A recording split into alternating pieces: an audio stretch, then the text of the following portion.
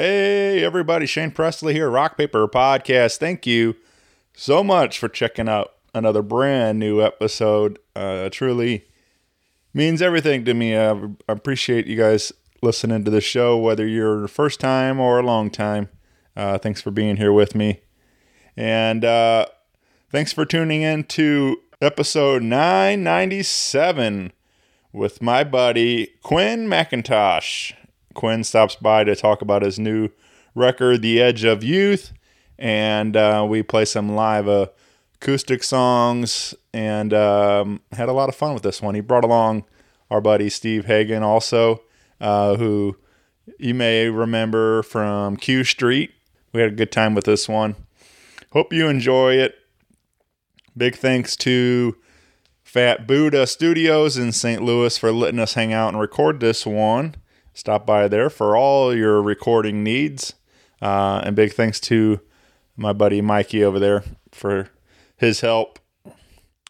I do want to remind you, as always, Rock Paper Podcast is brought to you by Friendship Brewing Company in Wentzville, Missouri, serving up all your craft beer needs. Over 25 rotating taps, and you can come out and enjoy some beverages.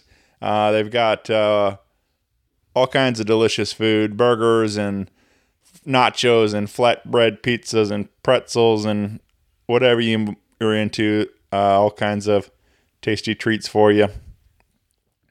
And you can enjoy some great live music out on their patio this fall. You can come out on Saturday, October 8th, and see Steve Kyle out there 7 to 10, and Sunday Mickey Scott 1 to 4, October 9th.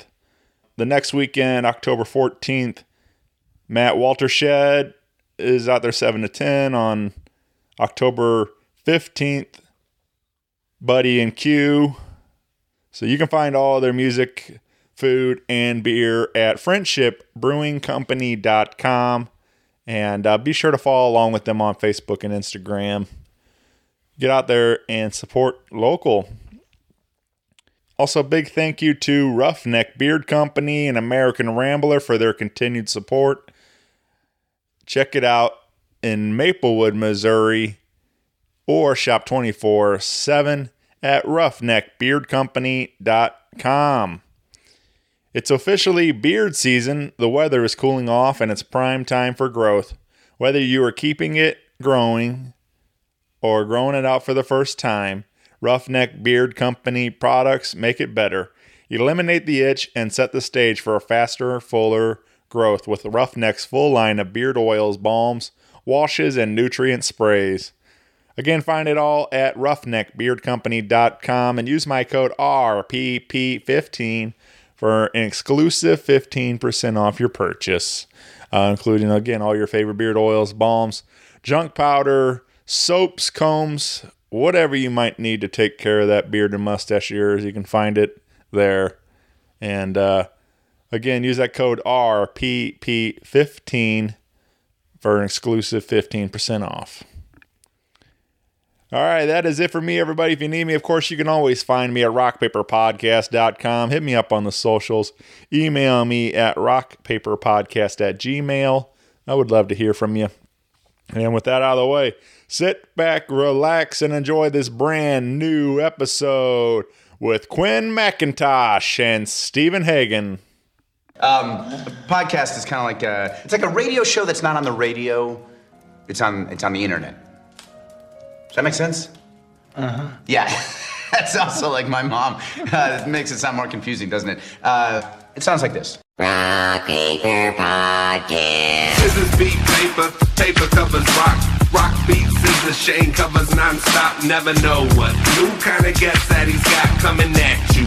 Live and direct on the spot. Could be rock, folk, country, or hip-hop, jazz. All kind of folks that he has. Could be an artist or a comedian to make you laugh on the Rock Paper Podcast. double-decker fudge round, rolling round town. Shane coming at you live and direct from ground zero. He's your hero, he's your bestie. Rock Paper Podcast with Shane Presley.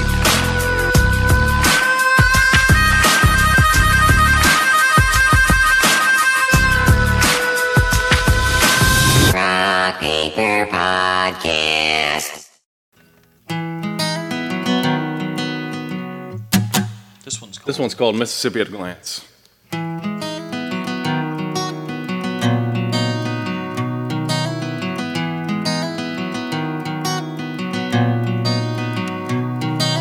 Child in Delisle rides a toy motorcycle. The money from the factory just shipped overseas. Are you from past Christian or are you just passing through? On your way to somewhere beautiful, on your way to somewhere new. Like a weekend in New Orleans, hiding from the rain, running from the cops, trying to beat that hurricane.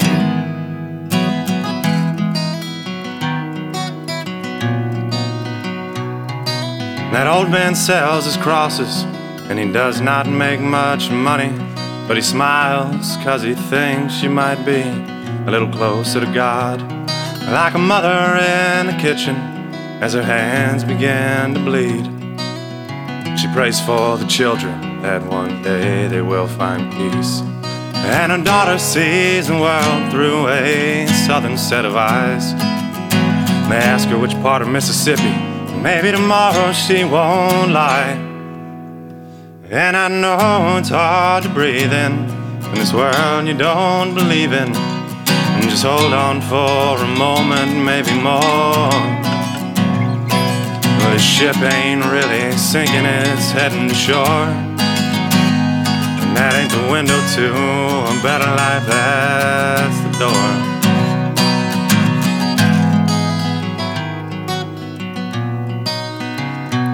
Well, in class they tell the students about how things used to be. And the refugee tells his mama, I guess things didn't have much to do with me. So he throws a rock in the river and he stands outside the hardware store and waits for the white man for $6 and maybe more.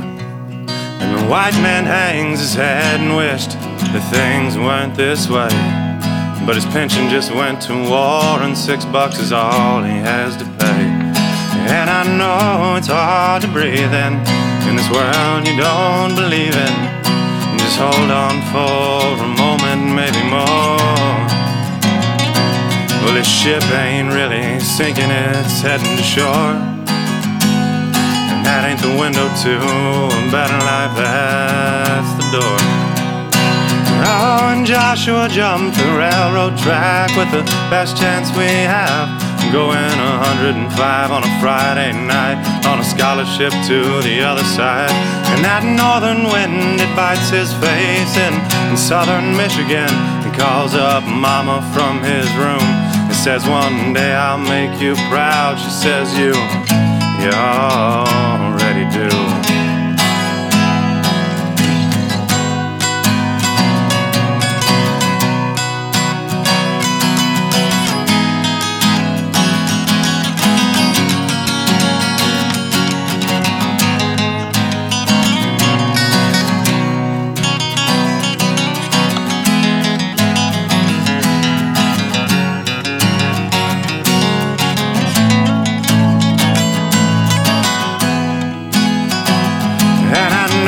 It's hard to breathe in this world you don't believe in. Just hold on for a moment, maybe more. Well, this ship ain't really sinking, you've made it to shore. And that ain't the window to a better life, that's the door.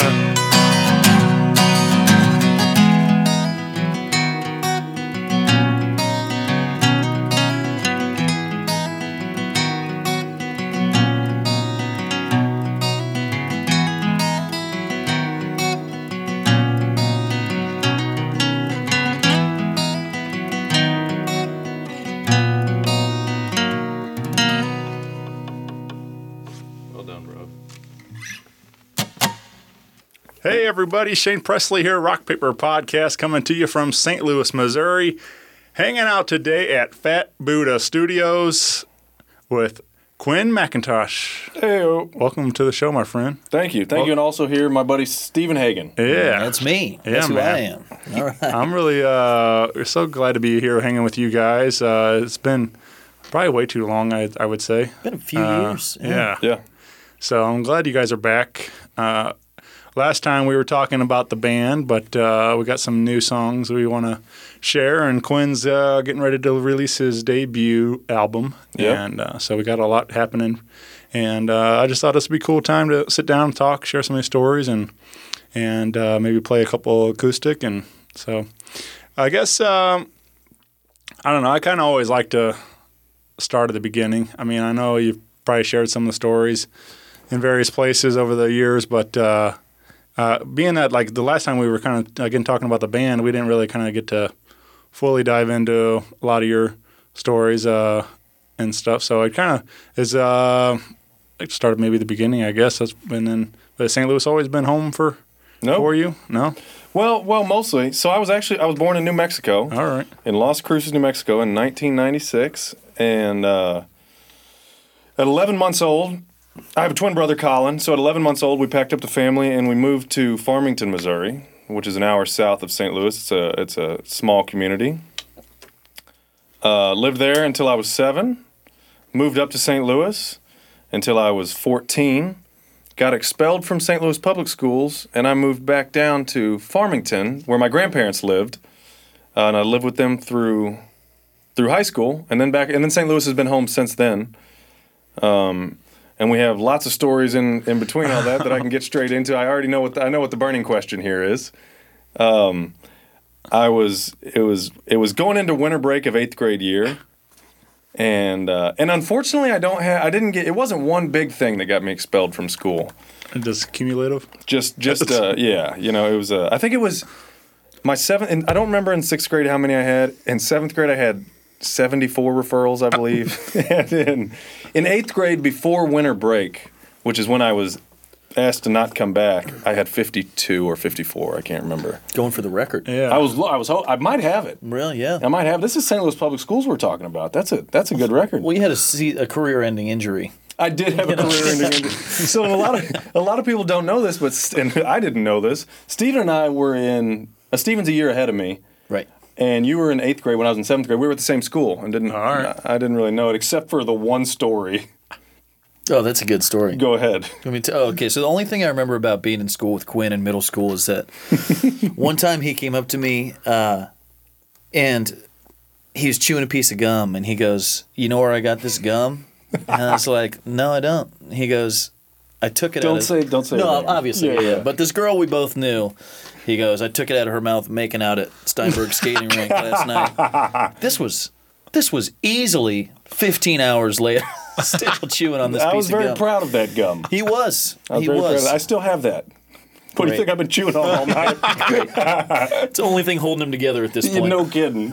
That and peanut butter. Right. So here's the final thing, man. We were making cookies in home ec class, and I cooked and baked at home a lot by this point.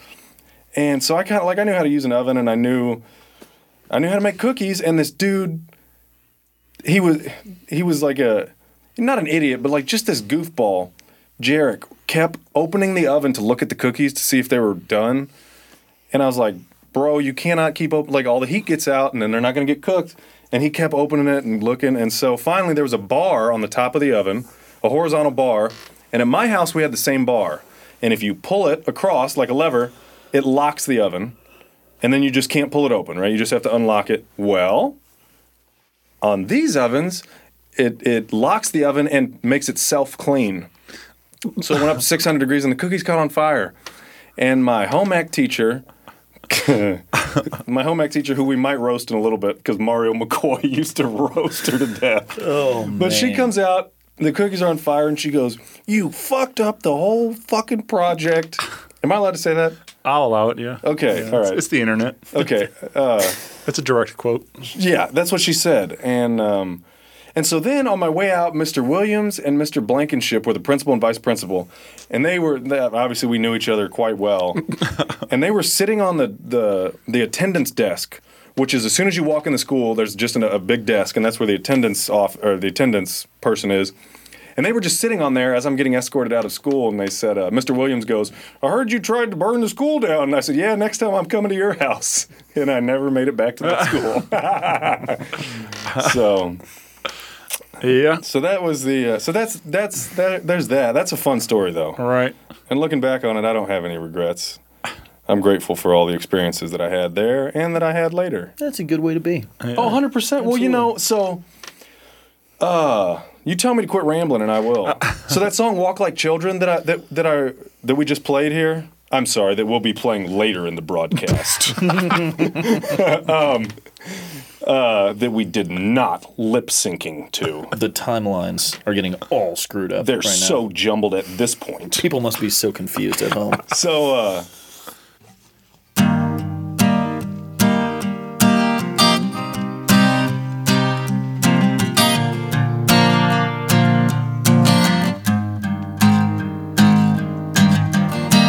put me in a movie, baby, what a sight to see. Oh, I'm the chosen one. God, what a joke to be.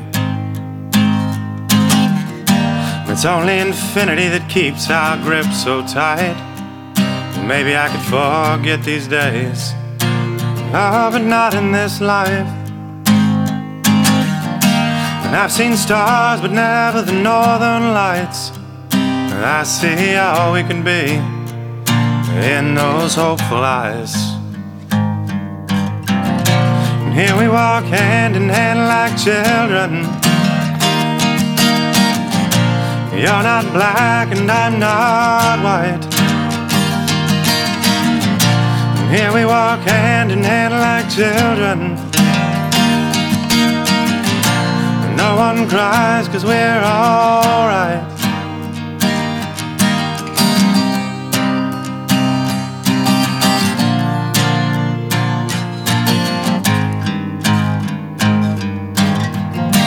Paint me on the canvas of this generation. Oh, and draw me blind. Draw me an inspiration. And save a moment for our teachers. One for the soldiers, and two for the sinners. And let's walk hand in hand like children. Stay up late and laugh all day. And let's walk hand in hand like children. And Grandma smile, we're all okay. I don't know what's right or wrong, no. We've been waiting for so long. I don't know what's right or wrong. And take my hand and we'll be so strong.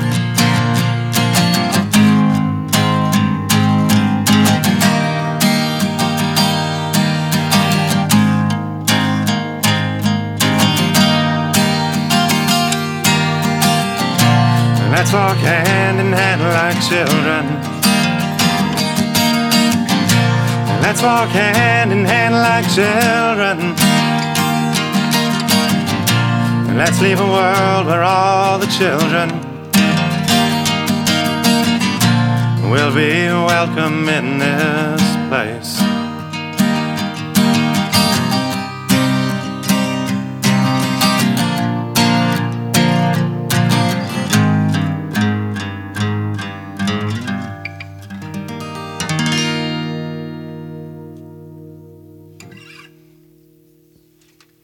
That song "Walk Like Children" is about my time at the elementary school I went to is called Dewey Elementary, and that's an international school.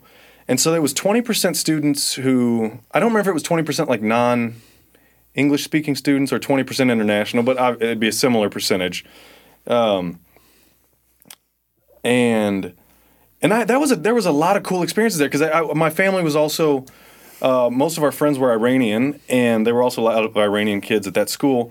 And I remember one of the coolest things about that was every time, not that they were coming over here from seeking refuge from war, which is not cool, but we were 8 or whatever, and every time it snowed outside, we always had to go outside because all the kids from the Middle East and from other places too had never seen snow, and so that's a memory I'll always have is kids seeing snow for the first time, and that was super cool. So the song, what I was saying, the song "Walk Like Children." I went to McKinley Middle School. We both went to McKinley Middle School, and I didn't realize it at the time. And that's a mostly black school. And I saw a picture, like the school picture on the front steps of all the students of that year or of that whatever. I saw that years and years later, like when I was probably 20, which is when I wrote that song. And I had no idea that the school was. That everybody looked so different from me, and that's because I think 10-year-olds don't really think of that stuff, Right. And that that's a learned behavior that adults have and use, and we were just kids learning, like trying our best to learn cuss words. You know what I mean? Like that was all pretty much the same, and so I think if the world acted a little bit more like children and Sure. and shit their pants more often, we'd be in better shape. So Some of us are doing our part of the bargain. yeah, no kidding. It's PU in here, Steve. I do. That is one of my favorite things. Talking about learning curse words, and because kids cussing is hilarious to me. Oh yeah. Especially like when they try to but they get it all wrong, like the wrong order or You whatever. shit dams. Yeah, it's Yep. like they just start making up new ones, and it makes me laugh. So Cursing and being good at cursing are two very different Very things. different, yeah. It's a learning curve. Yeah. Right. Yeah. I remember, obviously it's not the best by example, but there was when I was with my ex-girlfriend, and her nephew was 3 at the time, and they had the dog toys Kongs Yeah, on the floor, and her dad kicked it one time, and he's like, "Oh, fucking Kong!" And so then her 3-year-old nephew walks up and kicks it too, and goes, "Fucking Kong!" Yes. And I'm I'm over there in tears, just crying, laughing. Great. It's one of the funniest things. And It's a kids- hard one to untrain. God, and Yeah, right. kids just pick up anything, man. My mother, I think my mother tells a story of her mother sitting at the computer typing, and every time she'd mess up, she would just type and she'd go, "Oh shit." So later, my mom sits down at the computer and just goes, shit. She was 19 or whatever. No, she was older than that. So obviously, kind of got in some trouble in school, And later. and later, Yeah. yeah. Yeah. So what? You went to live in Farmington? You said with your grandparents? Yep. Yeah. Yeah, and that was a culture shock for one. I had lived in Farmington before, from 1 to 7, but I didn't. That's a much different experience from high school. And I moved. So I moved from very diverse and just a city to a very white. Kids drove their trucks to school with the Confederate flags in the Right. back and playing Dukes of Hazzard. They had everybody that could. Nobody had enough money. Half these people didn't have enough money to put gas in their truck. But boy, they'd save up money so their horn would do the Dukes of Hazzard. You know what I'm saying? Yeah, You know those right. trucks. Oh, yeah. The thing probably costs $900, but the tires are $4,000 and it's got the Dukes of Hazzard on it. But anyways, yeah, that was a big shock. It was just completely different than what I had, and a few things happened. One is, again, I'm grateful for that experience. I'm grateful for that experience. There's some regrets I have that I don't hold over myself too hard because I was 15, 14 at the time, and I wouldn't now take advice on those issues from a 14-year-old. So I try not to be too upset about that kind of stuff. But I like the way you said that. yeah, That's if an you interesting perspective, yeah. don't take I wouldn't take advice from a 14-year-old on plenty of things, sure, but and so that was but in other ways I grew up a lot. I started working immediately, rehabbing houses for my grandpa when I was there. I got into sports, and you could just go ahead and take your time if you need. That was bad radio, you guys. I apologize for that. Steve has a face for radio. But I got it. So I got into sports there, and I played basketball and I played football. And I found out that football is my one true love in the world. I'm a diehard Cowboys fan because my family is all originally from Dallas, so I come by it honestly. But I also got into I got very seriously into drugs and alcohol when I lived in Farmington, and actually even before I moved down there. But very seriously once I got to high school, and so that also, that's another thing I don't regret, but informed quite a bit of my life, and still does. Is that like just because the kids you were hanging with, or what was like? What do you? Nope. Nope. Just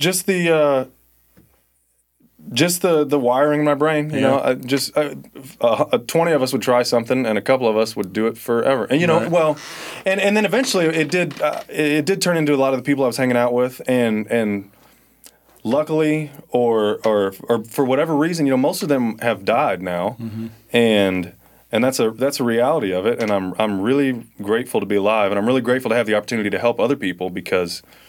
Everybody has their struggles, and there's all kinds of things. Yeah. Drugs and alcohol get I don't know, it's sexy in some ways, I think, but there's all kind of struggles, and I'm happy to be able to help people. Well, I'm glad you're here, man. Like I said, it was there's a lot as I was listening to your album. Like there's.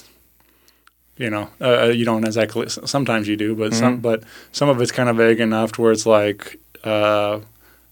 But as it kind of leans me that way where I'm like, hearing these struggles, and then also not necessarily always as a songwriter. It's not always that these are your stories, but it was interesting to hear that some of these are coming from a true place, so where you've something you've struggled with, and your latest single, Maya, is out there now, and and that handles some of that story in there. And, so that's actually there's a good story behind that one actually. Yeah. So Maya is 100% true, every bit of it. And two things happened. One is I wrote Maya is the most honest and open, and just there's no mystery to what I'm saying. In others, in lots of songs, I've written lots and lots of songs, and I've never just. I don't remember another time being that honest and just coming out straight up and saying, here's what happened, here's how it was. Right. And that's scary, and I've realized that connects with people, but it's really scary, and it's scary to think that my family doesn't know or not everybody knows all that stuff.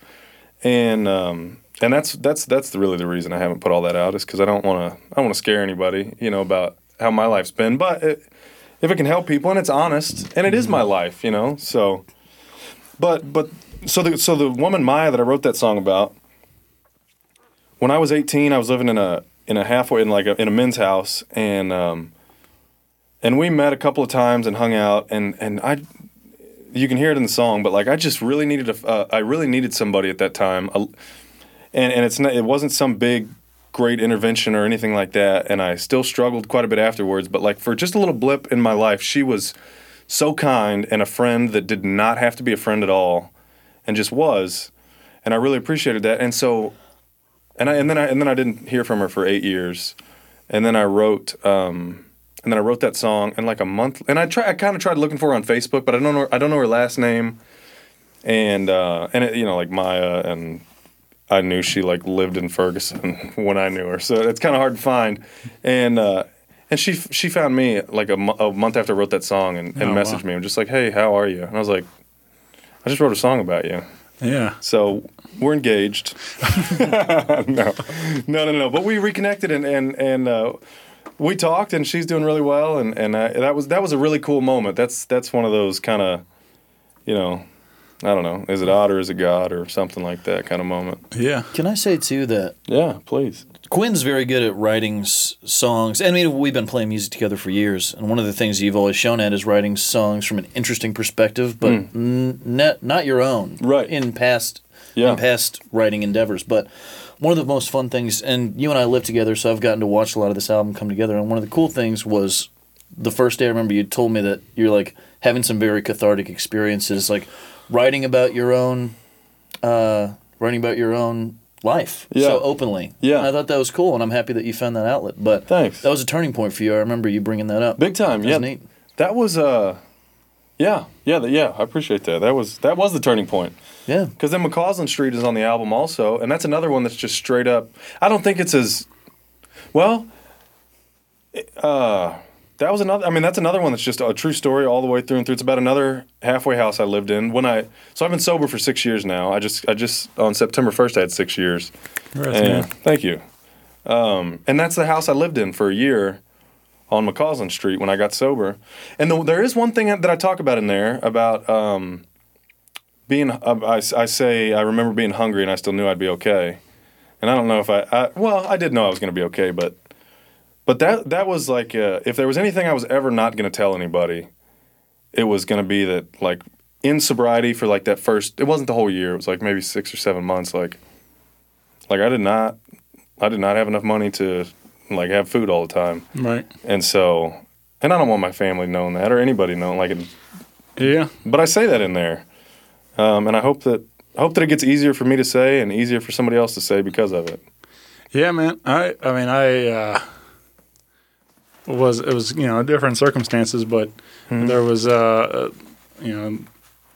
a lot that I relate there because, like, I was working all the time and I still, like, didn't have a whole lot of money, even though, like, that was the shitty part about it all. I was like, I'm exhausted. I'm going home.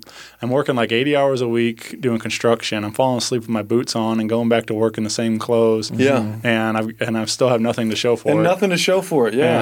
And I'm like, I'm eating like ramen, like that's all I can afford. I'm like, kind of thing. And it was just like I was too proud, to like go and ask for any help. Or too stubborn or whatever you want to say, but I'm like, I'd rather, just try to do this on my own and not ask for help because, but my parents would have. I mean, if I would have said I needed, but like, it was more. I was on my own. I had my own place. I'm doing this. So it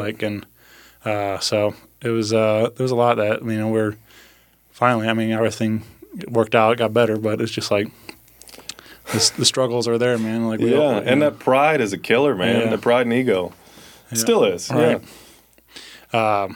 Well, I hope you're in a better place. Oh yeah, I haven't eaten ramen in a long time, so I'm doing a lot better. But every once in a while, I just got to eat the dry brick. The dry brick of ramen. Have you done that before? No, my roommate used to, and it used to really gross me out. So. That's the only. I don't know the last time I actually cooked ramen. Yeah. No, I don't. I just it got to the, like I said, when you're eating it that much, like that's all you have for lunch and dinner. Yeah. Oh yeah. Yep. It's like I don't even want to look at this again. And it's not that filling. Yep.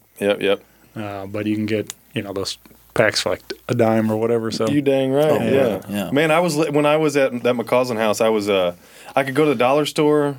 It was a dollar store where everything isn't a dollar, whatever that's called. Like but it's still cheap. And I could get a sack of.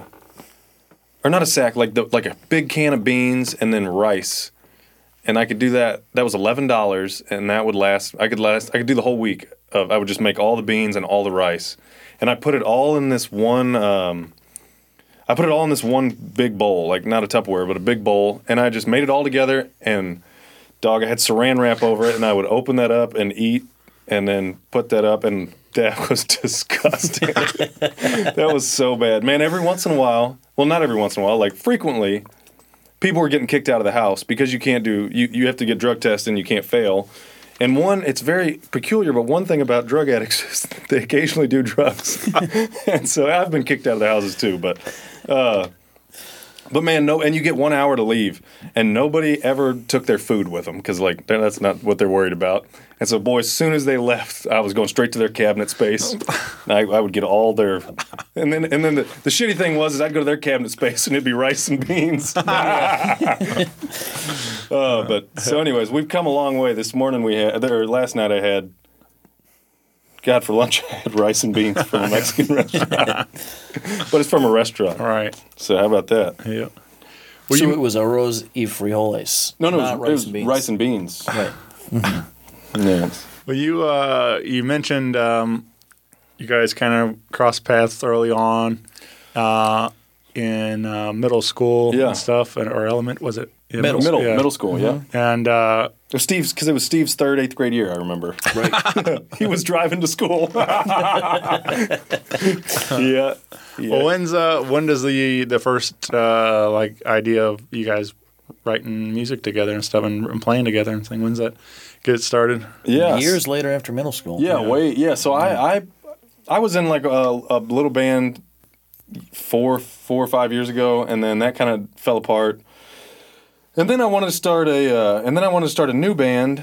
I was talking to my voice coach, actually, Juliet Jackson, a wonderful angel. I was talking to her about what to do next, and she said, you need to play your solo music. And I didn't, and I said, LOL. And I said, I'm starting a band. And so that's what I did. And I got on Facebook and I said, I'm looking for a guitar player. So I'm like 20, I was like 22 and you were maybe 23. I think that's exactly Probably what it was. right, yeah. Yeah, we're 26 and 27 now. But so I'm 22 and I get on Facebook and I said, I'm looking for a lead guitar player. And Steven got mentioned, because we have a lot of mutual friends, and Stephen Hagen got mentioned like 2 or 3 times. And I called a couple people that knew you, and I said, hey, what do you know about Stephen Hagen? And they were like, I'm not sure how he's doing right now, or not sure what's going on. And I was like, okay, I don't need any, I'm not looking for a not sure. And so I didn't call you. And because you had reached out to me on Facebook a few times and said, hey, let's jam. Yeah. And I remember texting back, I held down the shift button, I said, LOL. No, but then you messaged me again, and finally I called my brother, because my twin brother Colin went to high school with Steven. That's right, yeah. Quinn went to Farmington, and his twin brother stayed in St. Louis. So Yep. me and Colin knew each other pretty well. We played soccer together all through high school, and Yeah. small high school too, so we just knew each other, yeah. Steven you beat up somebody for Colin one time or something like did. that. I got red carded. I got ejected from a soccer game because Colin is now maybe taller than me, and just very in shape. He climbs. Yeah, He's a strong bastard, but he was very short in high school, and somebody was picking on him, so I just ran him the fuck over. And he got ejected. And for that, we applaud you. Yeah. Well, and based on that, I guess Colin liked me enough to recommend me as a dude to play music with. Yep. So I called my brother. I was like, hey, this dude, this real chump keeps messaging me. And he said, Stephen Hagen is one of the best people I've ever met. And I said, say less. And then I hung up on him so he couldn't say anymore.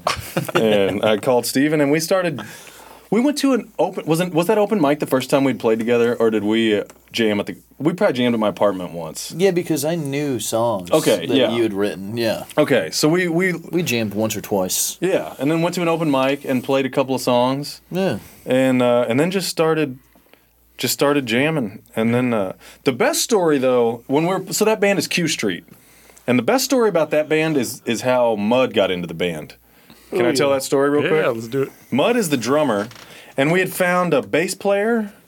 This girl I was kind of seeing knew this bass player, and so we talked and we hung out, and then her name was Brooke, and then she joined. Later, Tristan would replace her.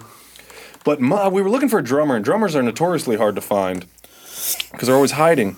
And but I know that Webster University has a good music program, so I thought, I'll take a job. So I took a job as an usher at the Webster University theater at the Rep, because I figured the music students and the theater students would all cross paths, and sure enough, I was right. So Mud must have been there. False. He was not. So I started working at that job, and my boss is Katie Gilda, who is Mud's sister. Mud is Tyler Gilda. I just keep saying Mud. So Katie Gilda's my boss, and I'm 22 and I have some tattoos, and I obviously don't go to college. I don't look like these kids that are in college. And on my 5th or 6th day, she calls me in her office. She's like, "What are you doing here? You're not in college." She wasn't giving me a hard time. She's just like, "Why are you here?" I was like, "Honestly, I'm just looking for a drummer." And she's like, "Oh, you should call my brother." And I'm like, "Yeah, right, pal. Everybody's brother's a drummer." But anyways, I called him the next day. We hit it off. He's the drummer. He was the drummer in Q Street, and I quit that job the second I could. So Got what you were looking for. got what I was looking. It was just I already had a job, and then I just took that at nights, and then I pieced out when we got Mud. Yeah. Did he Tyler play on the record? Nope, there's no drums Oh. on the record. I didn't know if there was a little soft stuff, but yeah. I know it's mostly acoustic guitar based, and So was it melodic? Is that melodica on that? Some fun, some what is- fun, weird type deals going on. on the song "Right Away," it's a I can't remember Sam. So the record is produced by Sam Golden. God, I almost forgot his last name. I wanted to say Sam Aubuchon, who is the mandolin player for that one band. People are going to get so many unwanted DMs after this podcast. I'm pretty much blows not up. caring what you're saying. Name. So anyway, Sam Golden produced the records at Holiday Heart Studios. He also made this bolo tie. I'll show it to the microphone here. Jingle it around a little bit. There it is. And so he plays on Right Away. He plays some instrument that's got it's like an organ with a keyboard and an accordion. You play it on maybe melodica is what it's called. It's I think melodica is more like put it in your mouth on like. it ain't that. Yeah. He did bite it a couple times. No, it's what you play. It's he bought it from some yoga teacher who does it during live yoga sessions, which is like LOL yoga. But anyway, Don't disenfranchise your listener base. You might have some yoga people. All right. okay, I love yoga pants. There you go. Bring it back in. But anyway, yeah, and then Everett Remstead from Native State, formerly Amethyst, played bass on like about half the songs, and Sam played the other half. And Sam plays like a tiny bit of lead guitar. Steve plays all the rest. Almost all of it's Steve. Yeah. Well, let's talk about Right Away. Okay. Yeah. You mentioning it, and it's one we wanted to share. It'll be out on Quinn's debut record on September 22nd. And you'll be able to stream that everywhere you get your digital music. But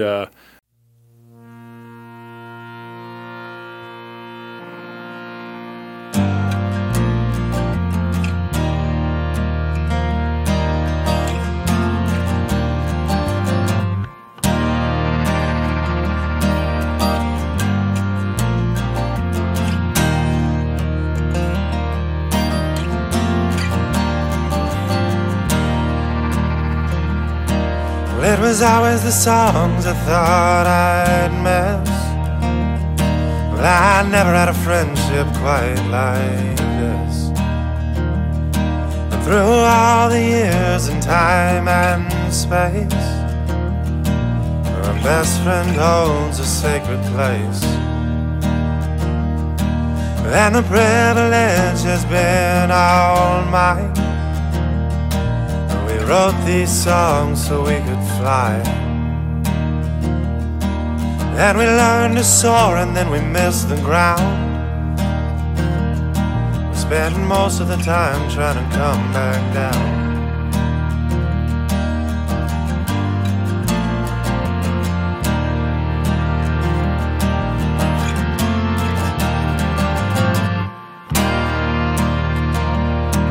And it looks like I'll be on my way. And the road still calls and I'm gonna play. Yeah, I bet this life on a 6-string riff. Every new city's like a new first kiss.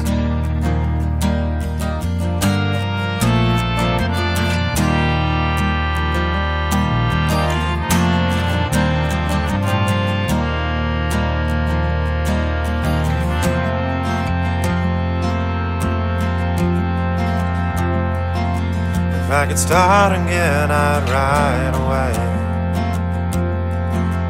with the girl and the dogs to a southern state. Oh, and Tennessee's been on my mind.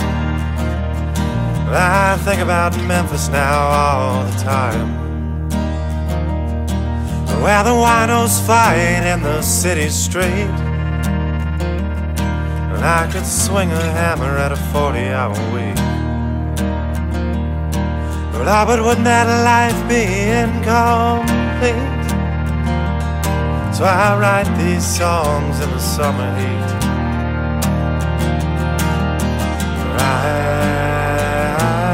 Right on, right away. Right on, right away.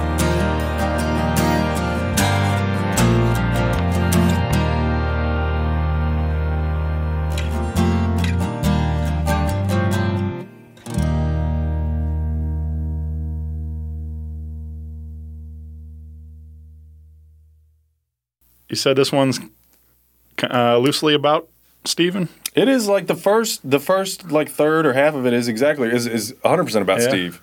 It's God, and I wish I remembered writing a little more. I wrote the chord progression and started writing down some little words, just little guys. Well, all he knows is little words. Big words are hard for him. All right, they are tricky. No kidding. No kidding. I had photosynthesis just this morning.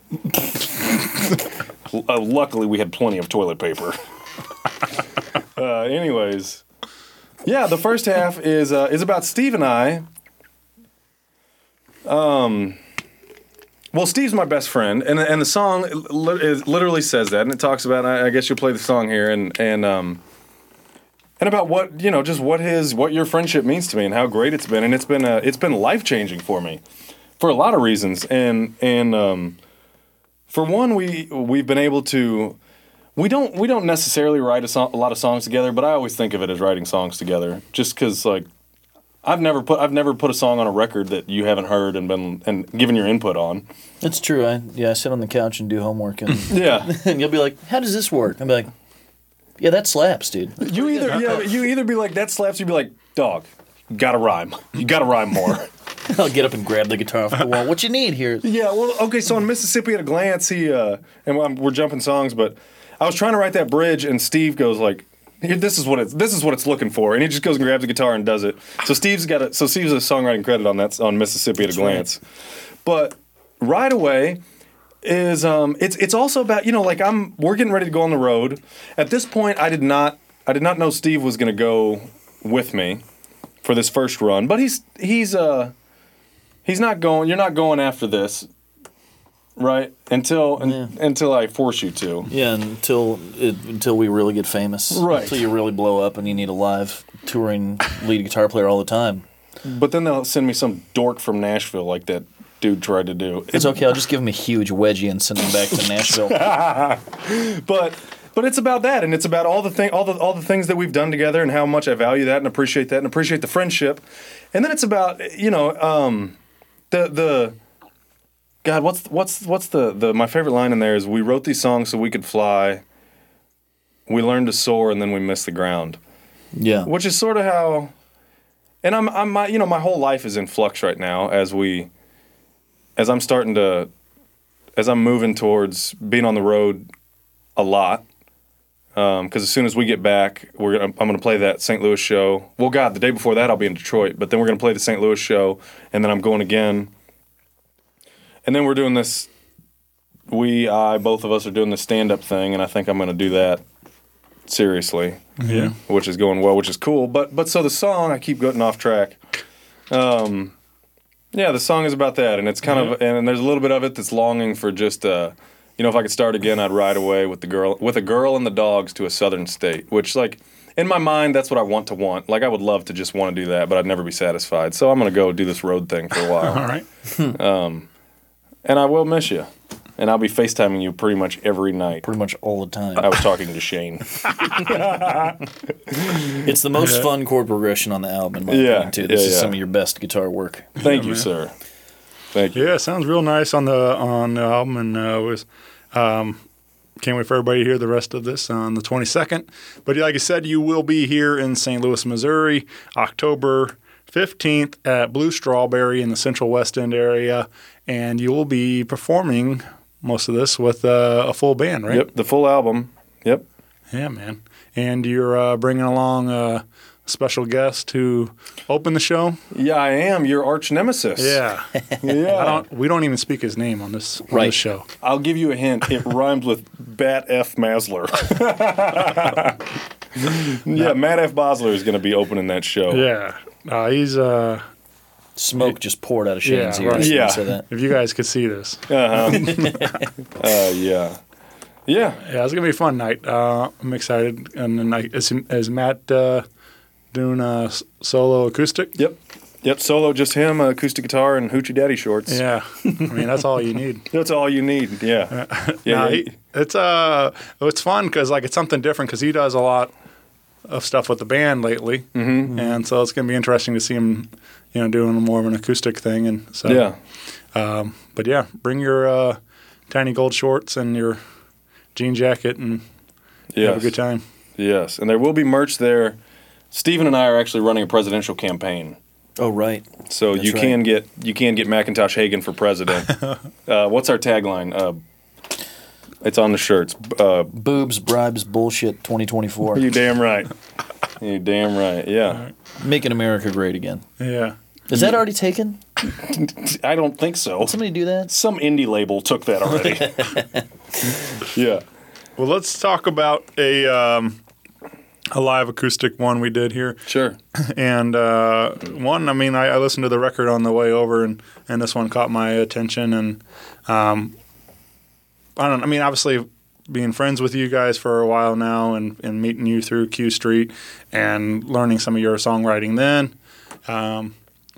that was like hearing Robert O'Keefe. Yeah. The first is like kind of what I guess your debut as a as a singer-songwriter. solo singer-songwriter and stuff, in which I was like impressed by that. And then to hear my hearing like this raw truth coming out and stuff, and like so like hearing and seeing the progression of you as a songwriter is really like been cool to see. And then like this record obviously is very well documented on it. It's like but hearing the talk, like it was another one. I was like, man, damn, like that's like, and this is some of my favorite kind of stuff, like these like stories like that. Like, sure, that's what I love about songwriters, and like hearing. So this was pretty, pretty heavy. Like, there's a lot of emotion in there, and it's something, I mean, obviously there's a lot of these kind of soldier songs, and they always every one of them gets me, and they're always tearjerker kind of things. And so this was really cool to see you and Steve doing this one live in studio today. But your family, like, I think I've got the time. Do your kids make you proud, just like mine? My daughter's 9 years old, you know how they get. For all the people I love, she's the one I'll miss. And I couldn't hate you, even if I tried. One's a winner and one's a loser in this war. But you're a soldier, and I'm a soldier. Thanks for this talk.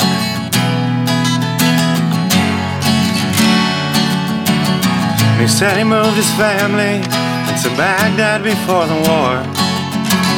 He's still trying to explain to his boys what he's fighting for. And I don't know why you're wrong, I'm not sure that I'm right. But they'd send my kids to school if I would take this gun and fight. And he said his first date with his wife was when he knew. And then he laughed, and then I cried. I said, yeah, man, me too. Well, I can taste the blood in my mouth. Now I can tell it won't be long. Please don't forget me, my new friend, when I'm gone. I couldn't hate you, even if I tried. One's a winner and one's a loser in this war. You're a soldier, and I'm a soldier. Thanks for this talk. He said, I'm so sorry that only one of us will fight another day. In this world of rich man's bullets, I wish we had a better way. I said, I wish you didn't have to carry this forever and a day. But if you wouldn't mind to take my boots off just before I pass away. 'Cause I'm a soldier, you're a soldier, most of all. Thanks for this talk.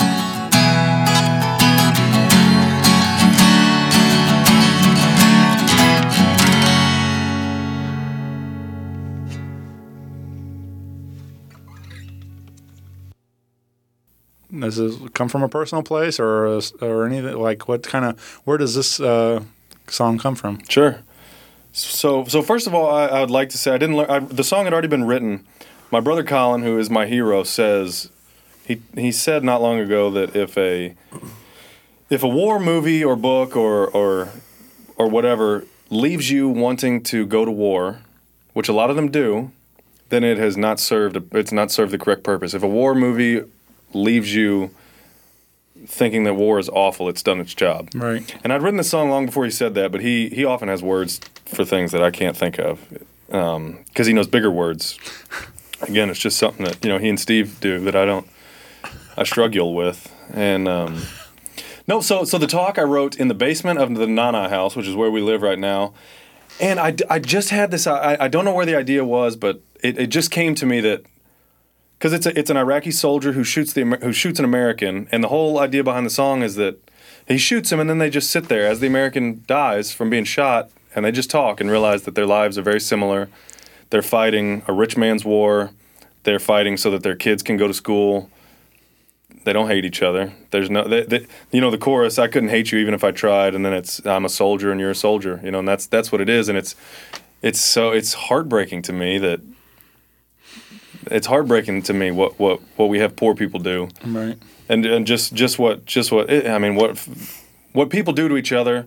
And especially the advantage that rich people take of poor people.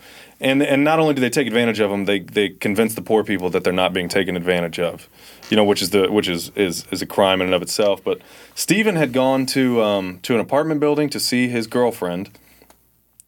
That was at Chroma. You left to go to Chroma, and there was a girl there that invited me over as well. And she now lives in Detroit. Oh, I know. Okay. You remember this night? Yes. Okay. Well, but anyways, it wasn't that special. But anyways, and I was gonna go over there too. And then I had the idea for this song, and I was like, I'm not coming over. And then I sat in the basement and I wrote this song, and it's one of those that I don't. It just like Walk Like Children, and like a lot of them for me, it just all came out. And I don't write the chorus first or this verse and this. I just write almost all songs. I just write top to bottom. And that's a song. Oh, so then I recorded it on my phone, which I do with every song. I record a little demo, and then I always listen to a song. I'll just put it on repeat, and usually by like 10 or 12 times through, which sounds like a lot, but that's. Or maybe by 3 or 4 times through, I can tell this is something or it's not. And Steve and Mud were sitting on the couch watching porn, and it was a movie. It was a movie. I'm sorry. Right. I was watching porn. Right. No, Steve and Mud are sitting on the couch watching a movie or something, and I was pacing between the dining room and the kitchen. And I remember for 6 hours that day, I did that, and then I went out in the driveway and paced in the driveway for a little bit, just listening to that song. And it's one of those. This happens every once in a while where I was like, I can't believe this all went together and it all works. And then I was like, okay, but hang on, does every piece of this story work? Does every little, at the end, there's a twist. Not a twist, but at the end something happens, and I'm like, does that still work with the rest of the song? And I'm like, holy shit, it does. And I sent it to my dad. And every once in a while I send him a song, and he called me. He and his wife called me, and they were both bawling. They were crying their eyes out. My dad goes, you can never sell that song. I was like, that's not very nice. And he's like, no, that's just too sad. He's like, but that's it's perfect. And the one thing he mentioned about that is that I started the song, which I think I do often, I just don't think about it, and I started the song in the middle of the story. I just throw you right into the action, which, honestly, kudos to me. Well done, Quinn. The other day I walked in, Steven and I were listening to Mississippi at a Glance, I think, and the guitar solo comes on, and Steve goes, boy, get him, Steve. Tell him, Steve. Tell him, Steve. Damn. Yeah. What mentioning your dad and Robert Earl Keen, you talk about him a lot, and I just think that's a really cool story that kind of talking about that you share in the song, and then the fact that following along with you that you got to tweet back and forth with Nan and stuff, and I just thought that was cool that you actually got to experience a little bit with him, and even if it's just Twitter there, but thing, but that he shared it and stuff, and and then he just hung it up, right? Retiring. I think he's really sick. Yeah. Yeah. Oh yeah. He's from this last Robert O'Keen we're talking about on that last tour. He he started off standing for all his shows, and by the end he was sitting with an eye patch. Yeah. So, which is a bummer because the last time I went to see him, he and his wife emailed me back and forth a little while, all right. and they really liked the song. They were touched by that, which was cool. Which is I only wrote it for clout, which is really wonderful that happened. And I was supposed to meet him. I went to see him in at Off Broadway. Yeah. At Off Broadway, I saw the show, and I was going to see him afterwards. And his tour manager, or one of his reps, I think his tour manager came up to me and was like, "Hey, he's really sick. He's got to go. He's going to sleep." And that was before his last tour, even. So that's a bummer. Yeah. I hope to meet him, but I mean that's. I wrote that song for me, and for my dad, so that's... Well, yeah, if you haven't yet, be sure to check out the music video on YouTube. Great video to go with it. And so, yeah, very cool, man. It's just neat to have that moment with some of your heroes and stuff. Yeah. Yeah. Well, I had a couple of questions to ask you guys. Sure. And also I mentioned the YouTube, but be sure to follow Quinn and keep up with shenanigans on tour through Facebook, Instagram, TikTok. I'm big on TikTok. Yeah. And all this can be found at quinnmcintosh.com. There it is, man. Yep.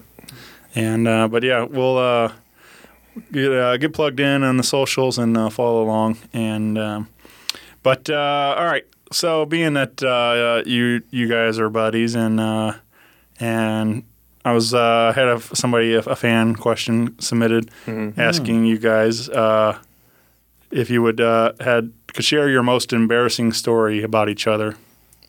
Oh, that's a good question. Where do I even begin? Oh, go ahead, Buster. My most embarrassing moment is having to be in public with Jim all the time. Oh, this isn't embarrassing. We pull a lot of pranks on each other, though. Oh, yeah. Prank. God, the problem, Steve gets more embarrassed than me, but still not very embarrassed. I don't remember. I can't remember a time I was embarrassed in my life. Yeah. I was swindled into buying a pair of Birkenstock slides on the internet. Birkenstocks. By someone who I thought I could trust. And I wore them out into the living room. And first of all, initially Quinn couldn't stop laughing at me. I could not. Go ahead. Which hurted my feelings. But then he goes for his... But then he went for his phone, and I had to run and take him off before I got posted all over the internet. I wasn't and gonna ridiculed. Yes, I was. Dog, you looked so bad. There's a picture of me from a few years ago.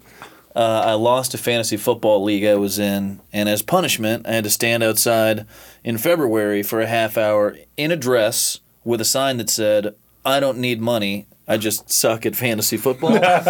And that picture came up the other day, and Quinn was like, "Send me that." And I was like, "No, we're not having that plastered all over the internet either." All right. For April Fools, this is not the most embarrassing thing, but we're always pranking each other, and Steve's really a good prankster on April Fools. So like one year I come home and he and Mud have put every piece of living room furniture in my room on my bed, and then they pulled it up to the door to shut it. Yeah, so I couldn't even open the door, which was, by the way, I never got to tell you that. You're a real jerk off for that. That was really selfish of you to take all the living room furniture. I was pissed too. No, brother. I was pissed too. Because then he and Mud couldn't sit on the couch and watch porn. No, but then this past April Fools, I'm like, I was helping my buddy build some planner, like some garden planners, and I was like, I know I'm going to come home and Steve is going to have done something, so I have to counterattack. Well, turns out Steve hadn't done anything, so my counterattack was just an attack. Sometimes we all have to grow up, and I just grew up a little bit before you that year, didn't I? No, you didn't. No, you did not grow up. You were working or something, you idiot. I'm grown. No, if you don't have any good ideas, just say that. So anyways, I'm at my buddy's and I was like, what do I do? And his wife goes, I have this can of liquid ass. Are you familiar with liquid ass, Shane? Yeah. And it smells it's the worst thing you've ever smelled. On the thing it says, don't use more than 2 squirts of this stuff. And so I take a shower, and then Steve's going to shower next. And so I get the bottle, and I spray about 50 or 60 squirts in the shower. And I got it all on video. And I leave the shower, and Steve goes into the bathroom, and he goes, dude, dude, bro, did that come out of your ass? Bro, that's the worst thing I've ever smelled, bro. And I was like, I think I said, did a horse take a shit in here? you did. You said it, horse. Okay, so then like after about 5 minutes, I finally tell him, and then we like bleached the whole bathroom, but it's still terrible. It's still so bad that we had to go out to eat that night. We couldn't eat dinner at the house, and then we came and we left the windows open and stuff, and we came back, still bad. It was bad. Still ass. And the whole time at dinner, I was so paranoid that we stank just from being in the house. Right. God, Oh, that's when we went to the Mexican joint, and the singers came up and sang to us all night. There was a guy good. with an accordion and a guy with a guitar walking around like serenading tables. And then at the end he goes, boy, you smell like ass. He said, why don't you go sit on the couch and watch porn? Oh, God. Okay. Yeah, so that didn't answer the question. I think my finest work on April Fool's Day was when I TP'd everybody's band equipment in the basement. Yeah, everybody came home to completely mummified instruments. And then I had the one piece of toilet paper draped across my stuff. One strip of toilet paper. because I got hit too. Yeah, we're like, who could have done this? You're like, I don't know, because it happened to me too. Oh, and I wrote Tristan did it on a piece of draped over Lundstrom. So. Yeah, that's good. That's good. We have a good time at the house. We have a good time. Most of the time. I've been pantsed in school a bunch. Not a bunch, but like a few times. That's not super embarrassing, but like. Oh, I was like, where did that even come about? Embarrassing. Oh, embarrassing. Stories? Yeah. And I was like, and then everybody was like, not the 2-inch hammer, and then I pulled my pants up really fast. So that's what they used to. That's what they still call me. Well, you shared some early stories and maybe, obviously no regrets but you learned some things along the way. What would you say would be both of you guys? What your greatest life lesson you've learned through your stories? Sure, I'll start and tell you Steve's greatest life lesson. Yeah, and it also ties in with the most embarrassing. Oh, Jesus Christ! So the other day I come home and Steve has made and eaten 4 double hamburger patties on white bun bread. So 8 pieces of white bread. Were they singles or doubles? I think I just ate 4 burgers. Oh, just 4. So he eats 4 hamburgers with cheese on white bread. No, they were burgers and they were garlic cheese hamburger. It was like all built in to the patty. God, they were good. And then anyways, God. I get home and Steve's just laying on the couch, like all slumped over, and I go, and he's got his arm over his face, and I said, of course I get it on camera. I said, bro, what happened? He goes, I made a mistake. I was like, what did you do? He's like, but it was so good. So he said, surely you did not. Yeah, surely you did not eat 4 hamburgers on 8 pieces of white bread. He goes, but it was so good. So good. So anyways, he does that like once a week. So I was going to say life lesson, but that's just embarrassing. That's not a life lesson. Sometimes when I go to the grocery store, I get hamburgers and I cook dinner for both of us. And Quinn will no longer be allowed to have my hamburgers. Oh, that's funny that you would say that because you can't have my hamburgers no more. All right, wait. Right, greatest life lesson. Greatest life lesson. I think the greatest life lesson is to not regret the things you've done. Like don't regret things you've done. I don't wish that I'd gone to different schools. I don't wish that things had not happened. I don't wish I hadn't been like robbed 42 times when I was a kid, but what are you going to do? Because that all made me who I am, and I'm really good. And so I would say, yeah, that's what it is. Don't shut the door on the past. Yeah. It's a teacher. Yeah. All right, Steve, top that. Steve says, always restring your guitar before a show. If you have to wipe 0 times, you still have to wipe 2 times, just to be sure. So true. You have to wipe, what is it? You have to wipe twice to find out you had to wipe 0 times? You have to wipe twice to find out you had to wipe once. Is it first time wiping? Yeah. Why don't you wipe that smirk off your face? All right, I'm sorry. Go ahead. I'll never interrupt again. I don't believe that for 1 second. Go ahead. Can you hear him getting ready to interrupt? No, not now, because now the time for the joke has passed. Go ahead. Thank God. All right, we waited this one out. But it's just funny that. Go ahead, jackass.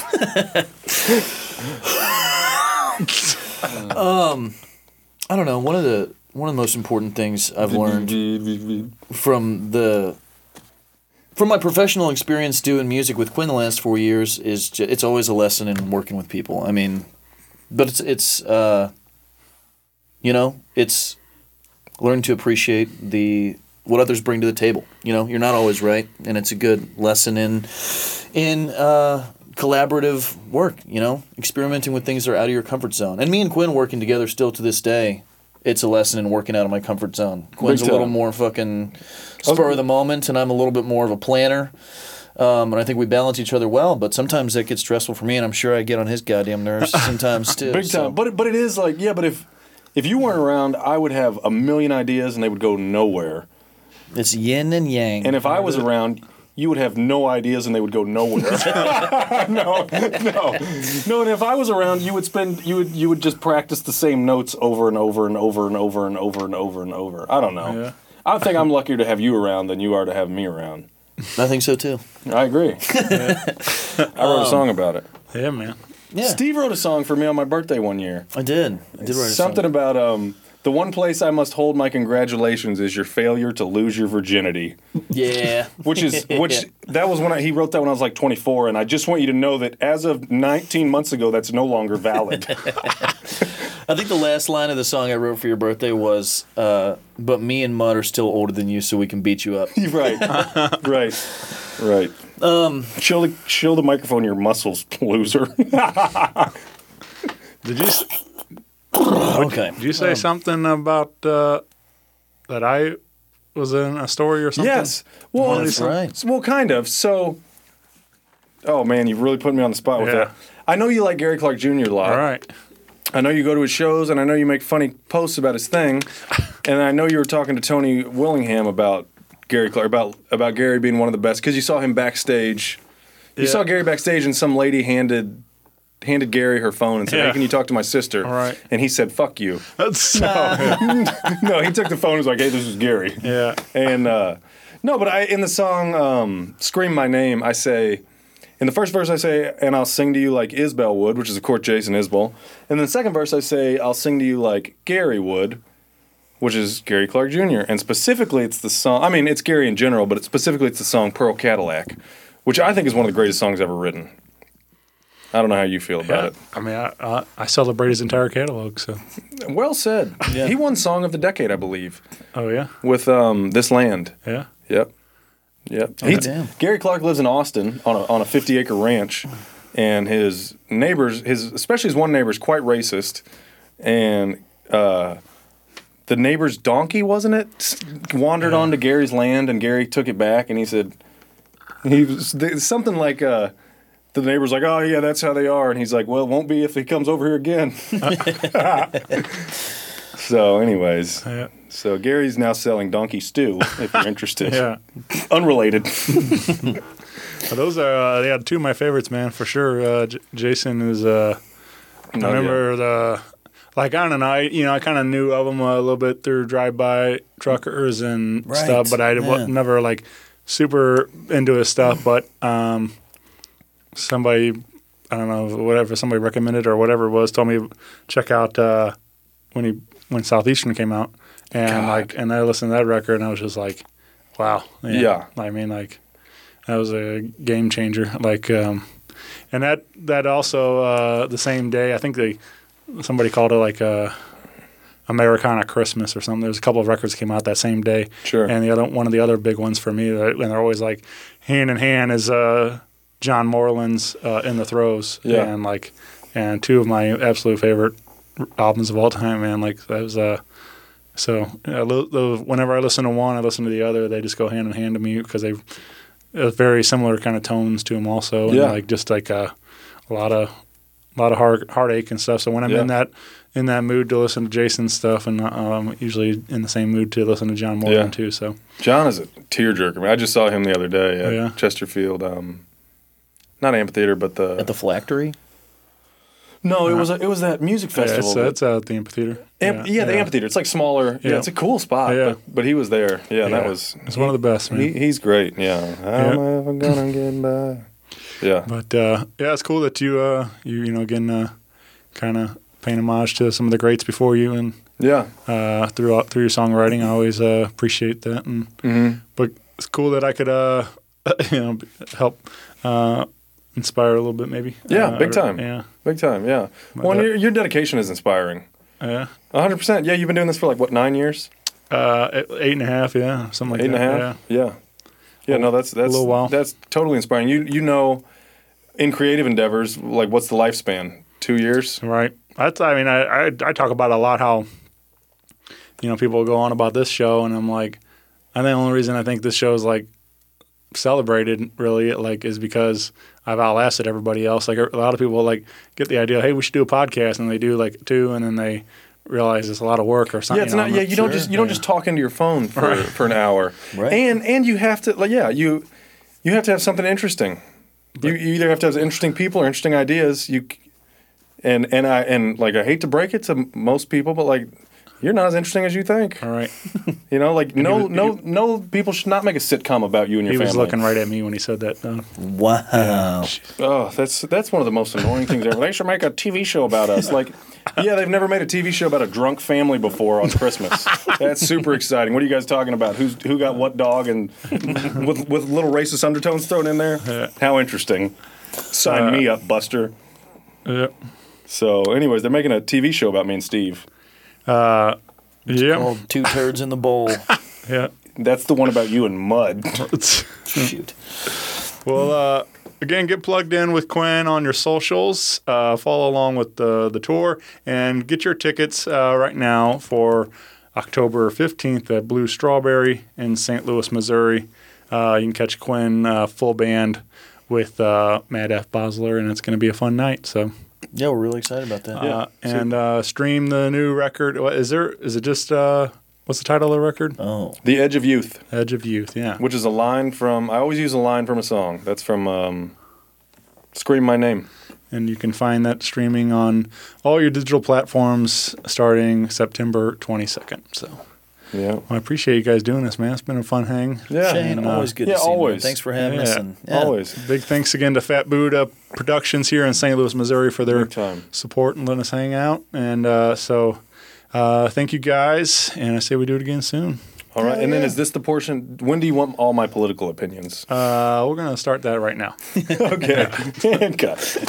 Yeah. All right. Shane, it's been a pleasure, man. Yeah, been a real pleasure. I really appreciate you. And thank you, Fat Buddha. Yeah, thank you. Yeah, no thanks to Steve. Okay. Bye, everybody. Goodbye, everybody.